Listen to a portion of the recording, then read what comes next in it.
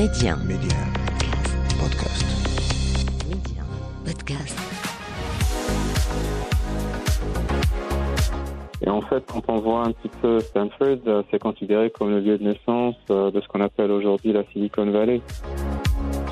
J'ai décidé de revenir justement avec la mission de créer un modèle de succès qui, j'espère, pourrait être émulé par d'autres et créer un écosystème qui n'aura rien à envier à d'autres régions à travers le monde.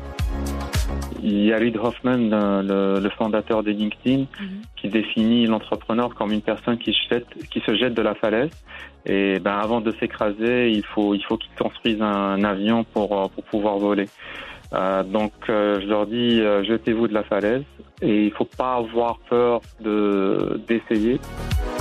Derrière chaque choix de carrière se cache une personne avec une vision et derrière cette personne se cache une histoire. On vous la raconte. Média 1, Karima, Job Story. Mon invité aujourd'hui, c'est Nourredine Taybi, ingénieur de formation, des études à l'université de Stanford, du talent et beaucoup d'efforts. Et puis, une success story avec la création de l'application Yassir. Nourredine Taybi, bonjour et merci d'avoir accepté de raconter votre histoire aujourd'hui. Bonjour et merci de m'avoir invité.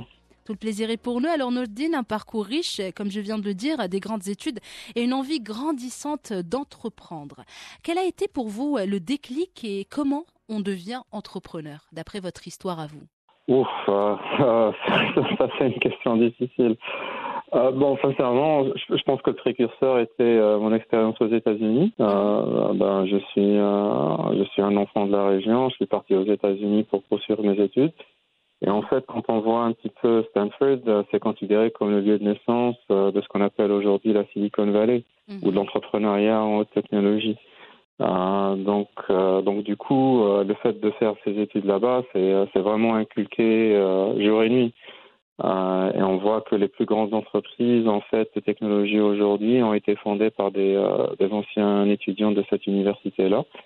Et il y avait une étude qui a été faite il y a quelques années qui a démontré que plus de 40 000 entreprises ont été créées par des anciens de cette université et qui aujourd'hui non seulement ont pu créer plus de 6 millions d'emplois directs, mais qui génèrent des revenus qui dépassent les 3 trilliards de dollars. Donc si c'était une économie ou un pays, ça aurait été la 6e puissance économique au monde. Donc je pense que c'était là en fait que j'ai développé cette envie-là. Et j'ai pu en fait l'expérimenter dans la région, enfin dans la Silicon Valley. Et étant de la région, j'ai décidé de revenir justement avec la mission de créer un modèle de succès qui, j'espère, pourrait être émulé par d'autres et créer un écosystème qui n'aura rien à envier à d'autres régions à travers le monde. Et Nourredine, est-ce que quand vous étiez petit, vous saviez déjà ce que vous voulez être étant grand? C'est-à-dire, est-ce que cette envie d'entreprendre, par exemple, était là, cachée en vous, peut-être quelque part, étant petit? Par la suite, vous l'avez justement développée, si on veut dire ça comme ça. Sincèrement, je ne sais pas, parce que en toute transparence, un petit peu mon but, même en partant aux États-Unis, c'était pour poursuivre plus d'études et avoir mon doctorat, et pour devenir prof à l'université. Donc, le fait que j'ai... C'est venu comme ça, peut-être. Je pense sincèrement c'était beaucoup plus l'environnement où j'étais baigné dans la Silicon Valley qui m'avait poussé vers ça. Mais je pense qu'il y avait aussi des précurseurs dans le sens où même si j'avais par exemple des envies académiques, j'étais une personne qui essayait toujours pousser les limites de ce qui était possible. De ne pas être satisfait du statu quo et tout. Et je pense que ça, c'est des valeurs entrepreneuriales parce que sincèrement, pour moi, c'est quoi la définition d'un entrepreneur? C'est juste une personne qui défie le statu quo. On n'a pas besoin de créer une entreprise pour être entrepreneur. Pour moi, par exemple, un prof qui met en place de nouvelles méthodes d'enseigner, c'est un entrepreneur. Un chercheur aussi qui développe un nouveau projet de recherche, c'est un entrepreneur. Donc, une maman en fait qui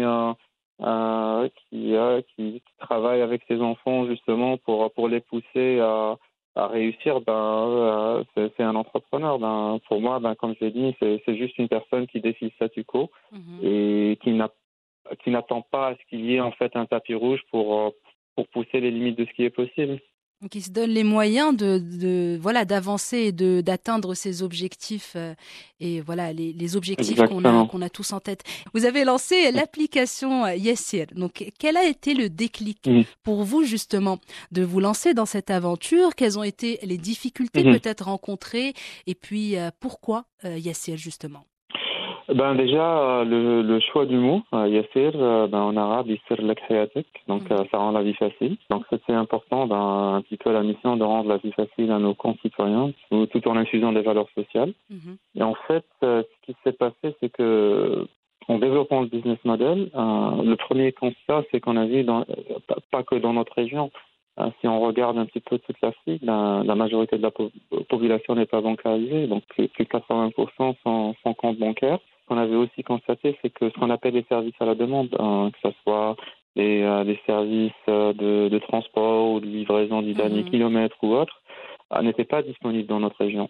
Et la majorité des ménages dépensaient pratiquement tout leur argent dans le transport et dans la livraison. Donc on s'est dit pourquoi ne pas utiliser les services à la demande qui satisfont des besoins assez importants et immédiats. Et bien sûr, si on arrive à bien exécuter, on aura une base d'utilisateurs qui est assez importante et qui nous fait confiance d'une manière subconsciente. Et c'est là où c'est pertinent d'offrir des services de paiement. Et ce qui est pas mal par rapport à ce business model, c'est que les services à la demande, c'est ce qu'on appelle en anglais multi-sided marketplaces. Donc il n'y a pas qu'une seule partie prenante, il y a plusieurs parties prenantes. Il n'y a pas que les clients, il y a les chauffeurs, les livreurs, les commerçants. Donc on crée un cercle vertueux et on peut leur offrir ces services de paiement pour faciliter leur vie. Donc du coup, pour nous, on a exécuté pas par pas. Donc on a commencé avec les services de transport, maintenant de la livraison, et aujourd'hui, on veut aller vers les services de paiement qui, j'espère, seront lancés très prochainement. C'est tout ce qu'on vous souhaite, Nourredine. Et quelles ont été sinon les difficultés que vous avez rencontrées lors du lancement justement de cette application? Il y a plusieurs difficultés. Il y a des difficultés opérationnelles, justement pour pouvoir se lancer. Il faut qu'il y ait une bonne équipe qui soit motivée, qui ait le sens du détail. Il faut le dire, c'est pas toujours facile d'avoir. Donc ça, je pense, ça a été un défi et j'espère qu'on a su le relever. Il y a l'aspect aussi, des fois réglementaire. Donc il y a des vides juridiques. Justement, il faut parler aux autorités, leur faire comprendre ce qui se passe et généralement ils sont à l'écoute et ils arrivent à trouver des solutions. Mais il faut être patient par rapport à ça.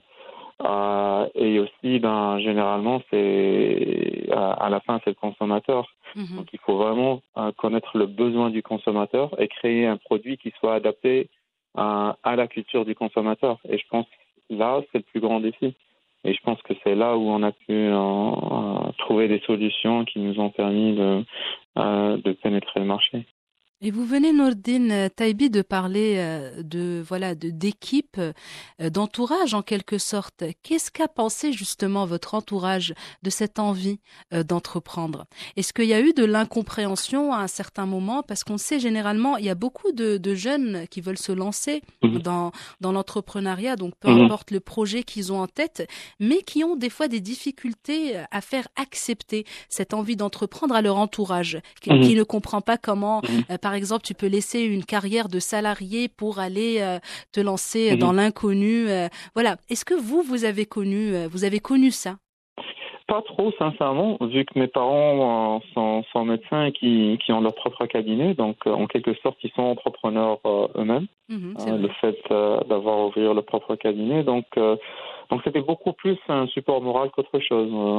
Maintenant, un petit peu le fait que ça ait pris l'ampleur qu'on a aujourd'hui, peut-être que personne ne soupçonnait ça, donc c'était beaucoup plus une appréhension par rapport à ça qu'autre chose. Mais je pense que grosso modo, sincèrement, il y a eu le support nécessaire. Et pour moi, sincèrement, comme je l'ai dit un peu plus tôt, Yassir, c'est beaucoup plus une mission qu'une entreprise. Et il faut qu'on crée ces modèles de succès dans la région, et c'est ce qui nous permettra en fait de pousser les limites de ce qui est possible et d'en créer beaucoup plus, parce qu'on a besoin d'une centaine, si ce n'est de milliers de ces modèles de succès-là.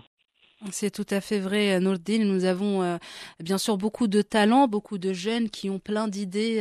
Voilà, il faut juste des fois leur tendre la main tout simplement et croire en eux. Et puis le tour est joué, le Exactement. reste viendra bien évidemment avec Tout à fait. l'expérience Tout à fait. et le terrain. Et Nourredine Taybi, donc vous avez eu un parcours assez riche, assez varié, en quelque sorte semé d'embûches de temps en temps. Est-ce que vous avez connu des moments de doute qui vous ont fait remettre en question en quelque sorte le choix de votre carrière? Un moment où vous êtes peut-être dit peut-être que j'aurais dû faire autre chose, c'est difficile, etc. Mhm. Est-ce que vous avez connu ce genre de moments de doute et comment justement vous dépassez ces moments de doute? J'en ai tout le temps, même durant la journée. Et finalement, c'est J'en tant ai, mieux, hein? j'en ai quelques. Ouais, c'est au quotidien, hein. Mhm. Bien sûr qu'on a des doutes, c'est normal, nous sommes tous humains, hein. Des doutes par rapport déjà au succès.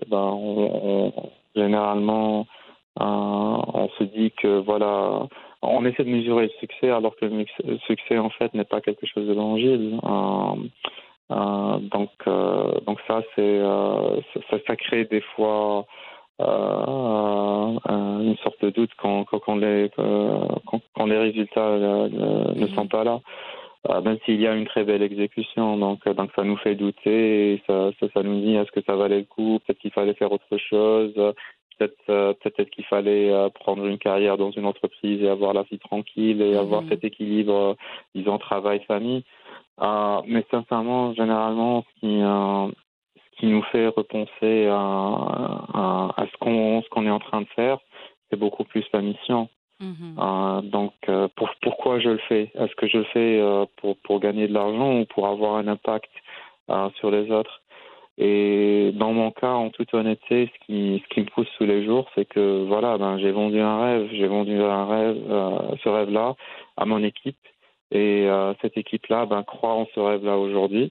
Et quand je les vois, par exemple, travailler à 2h, 3h du matin, échanger des emails, se préparer pour le lendemain, je me dis que voilà, donc maintenant j'ai vendu ce rêve-là. Il faut que je sois à la hauteur et il faut pas que je les déçois. Et c'est ce qui me donne l'envie, en fait, sincèrement, de pousser encore plus. Et aujourd'hui aussi, quand je reçois des emails ou des messages de jeunes qui me disent vous êtes notre inspiration, sans vous on n'aurait pas pensé à faire ceci ou cela, je me dis que voilà, donc ça c'est pour moi c'est ça beaucoup plus le succès qu'en fait d'avoir une récompense, disons, financière ou autre. Et sincèrement, c'est ce qui me donne le courage de continuer. Parce que vous êtes justement drivé en quelque sorte par la passion et la niaque d'avoir un impact, et ça change tout. Parce que quand on est vraiment passionné par ce qu'on fait, Nourredine, comme vous venez si bien de le dire, généralement, même quand on se retrouve face à des obstacles, des difficultés, des moments de doute ou de questionnement, on se rappelle justement, comme vous l'avez si bien dit, de pourquoi on a fait tel ou tel projet, pourquoi on s'est lancé dans telle ou telle aventure. Et si vraiment ça vient du cœur et on est vraiment motivé et drivé par la passion, généralement on dépasse tout ça avec une légèreté qu'on n'estimait même pas avoir ou qu'on ne Oh, je dirais pas légèreté, mais ça rend les choses un peu plus faciles. C'est juste pour faire un peu de poésie. Je suis allée un peu trop loin peut-être. Légèreté, c'était un peu too much. On va dire facilité, voilà. Nourredine Taybi, voilà, donc vous avez connu une success story en quelque sorte. Comment vous l'avez vécu justement, cette consécration en quelque sorte? En toute honnêteté, j'ai pas le temps. Donc, il faut apprécier ce qui se passe parce qu'il y a tellement de travail à faire. Vous pouvez pas imaginer un petit peu les journées que j'ai qui des fois arrivent à 20 heures par jour. Donc du coup, on n'a pas le temps d'apprécier, en toute honnêteté. Donc on reste focalisé sur le travail et pousser encore les limites de ce qui est possible et voilà. Hein. Je pense peut-être un jour qu'on aura le temps de se poser et de regarder en arrière et de se dire que voilà, on a fait de belles choses. Mais sincèrement, je n'y suis pas encore et aujourd'hui, il faut se focaliser sur le travail parce qu'il y a beaucoup de choses à faire. Il y a beaucoup de choses à faire, tout à fait, Nourredine Taybi. Quelle est la chose que vous aimez le plus dans ce que vous faites et celle qui, au contraire, vous aimez peut-être le moins? Le plus, c'est de voir un petit peu l'impact de nos produits sur le quotidien de nos concitoyens. Ça, c'est, je pense, le truc le plus excitant, sincèrement, quand on voit justement cet impact direct. Et donc, du coup, développement de ce qui est produit, la stratégie et l'exécution qui sont derrière. Quand quelque chose ne marche pas, essayer de trouver les solutions et quand ça marche, ça donne quand même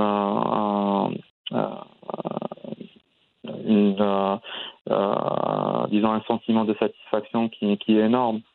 Ça, je dirais, c'est ça, c'est un petit peu le quotidien. Maintenant, les choses qu'on aime moins, c'est beaucoup plus, je pense, le côté administratif et bureaucratique, que ce soit au sein de l'entreprise ou en dehors de l'entreprise, qu'on doit bien sûr respecter, mais en même temps qui est assez lourd. Donc généralement, cet aspect-là, je le donne aux spécialistes et je leur laisse faire le travail et ils le font très bien. Donc on se complémente. Oui, c'est vrai, c'est le but aussi d'avoir une équipe qualifiée et professionnelle autour de soi. Comme ça, chacun s'occupe de la partie, sa spécialité en quelque sorte. Nourredine Taybi, c'est quoi la suite pour vous? La suite, c'est de continuer de grandir. Je pense qu'on est vraiment au début. Comme on dit en anglais, we're just scratching the surface. Vraiment, il y a beaucoup de choses à faire. Nous sommes très ambitieux. Notre but, c'est de devenir la plus grande entreprise tech de la région, si ce n'est du continent. Et pour pouvoir le faire, il y a beaucoup de chemin à faire. Déjà, on a, je pense, dépassé une étape qui était de devenir le plus grand employeur d'ingénieurs informaticiens dans la région. Et j'espère qu'on fera beaucoup plus dans les 2-3 prochaines années à venir et atteindre ce but-là.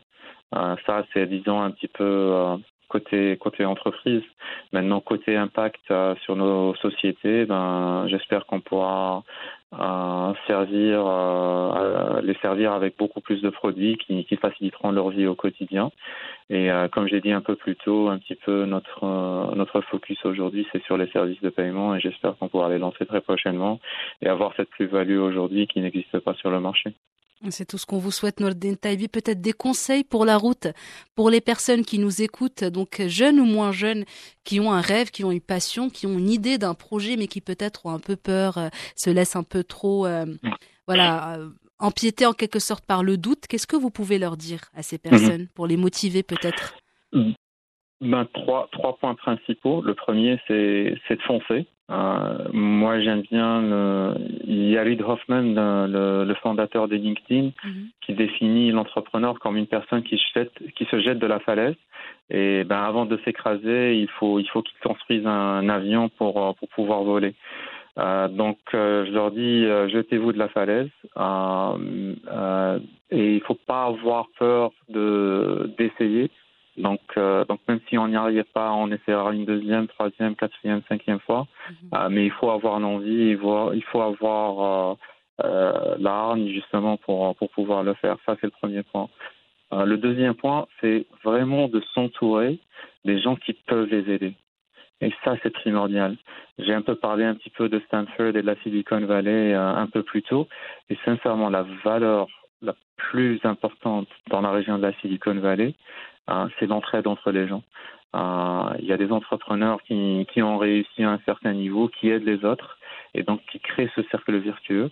Et pour pouvoir le faire, l'entrepreneur lui-même doit savoir s'entourer de ces gens-là qui peuvent l'aider, qui peuvent lui permettre de dépasser des étapes plus rapidement et qui lui permettront d'augmenter la probabilité de réussite qu'il pourra avoir. Donc ça, je pense, c'est assez primordial.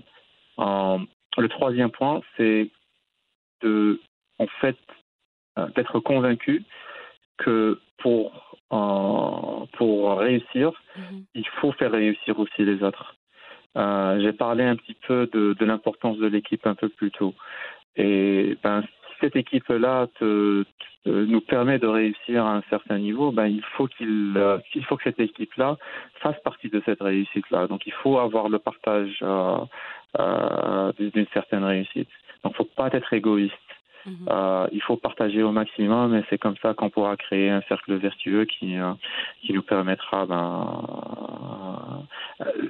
la réussite ne sera pas au niveau d'une seule personne, mais elle sera au niveau de toute la société. Et c'est ça vraiment le but final, je dirais ça, c'est ça la finalité. C'est sur cette belle note, Nourredine Taybi, que se referme notre échange. Merci beaucoup d'avoir accepté mon invitation aujourd'hui. C'était un réel plaisir de vous écouter raconter votre histoire. Je vous souhaite vraiment beaucoup de succès et beaucoup de bonheur, Inch'Allah, pour la suite. Merci, vraiment, c'était partagé et j'espère qu'il y aura d'autres opportunités aussi pour partager d'autres succès avec d'autres entrepreneurs très prochainement. Avec grand plaisir, Nourredine. Allez, au revoir. Au revoir, merci. Merci d'avoir partagé vos histoires avec nous en toute intimité, des histoires qui marqueront certains et impacteront plusieurs. Job Story, c'est à retrouver en avant-première sur Média Podcast, un petit abonnement pour la route pour ne plus rien manquer. Restez ouverts et surtout, restez curieux.